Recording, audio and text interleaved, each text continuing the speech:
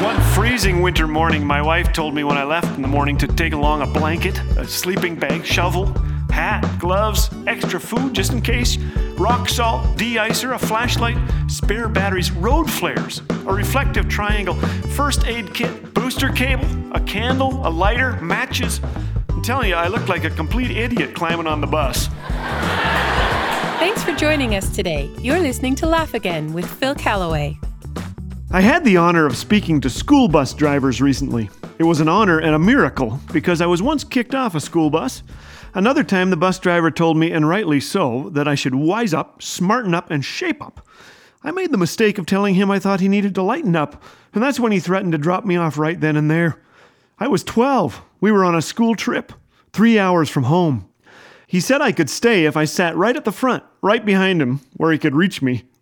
I tried to avoid bus driver jokes when I spoke to them because they've heard them all. But I couldn't resist the one about how I was a homely infant. You'd never know it now to look at me, but I was back then. In fact, my mom took me onto the bus one day, I told them, and sat down beside some guy who said, "That's a homely child. That is the homeliest child I have ever seen." She was so angry. She stood to her feet and yelled, bus driver, this man insulted me. Do something." The driver stopped the bus and told the man to apologize. Then he said, "You, come, sit right in the front. The seats are nicer up here, ma'am. I've got a nice seat right here, and a banana for your monkey." When I finished speaking, one bus driver told me that when summer ends, he feels like he's going back to jail. I heard this from a teacher once, too.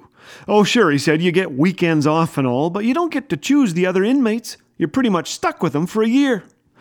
I hope you don't feel trapped or insignificant like that in your work today. But if you do, would you remember 3 things? Number 1, if you think you're too small to be effective, you've never been in bed with a mosquito.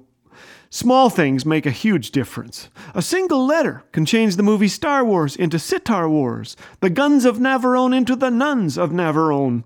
And if a single letter can make a huge difference, how much more can you? Let's be known for our smiles, not our frowns.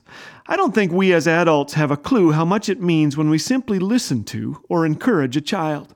When we remember that they are loved by God, that many are dealing with things at home that we can't imagine. One kind, well-placed sentence from you can lighten someone's load today, maybe even change their life. Secondly, when surrounded by the bad, go looking for the good. Are people you work with driving you up the wall? Remember 2 secrets from the book of Proverbs. A soft answer turns away wrath, and the mouth of the righteous is a fountain of life.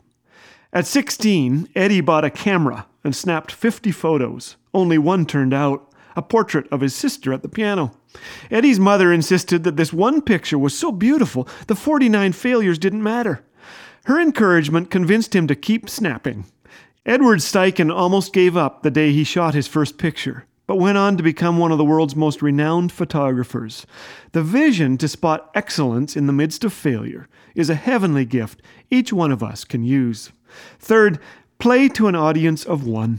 In the end, we aren't here to please or impress others, but to live faithful, thankful lives, devoted to the God who loves us and gives us incredible value and purpose. One bus driver told me after I spoke that each child coming onto her bus is greeted and later prayed for by name every day. Isn't that fantastic? That's a bus driver with purpose who is spreading joy.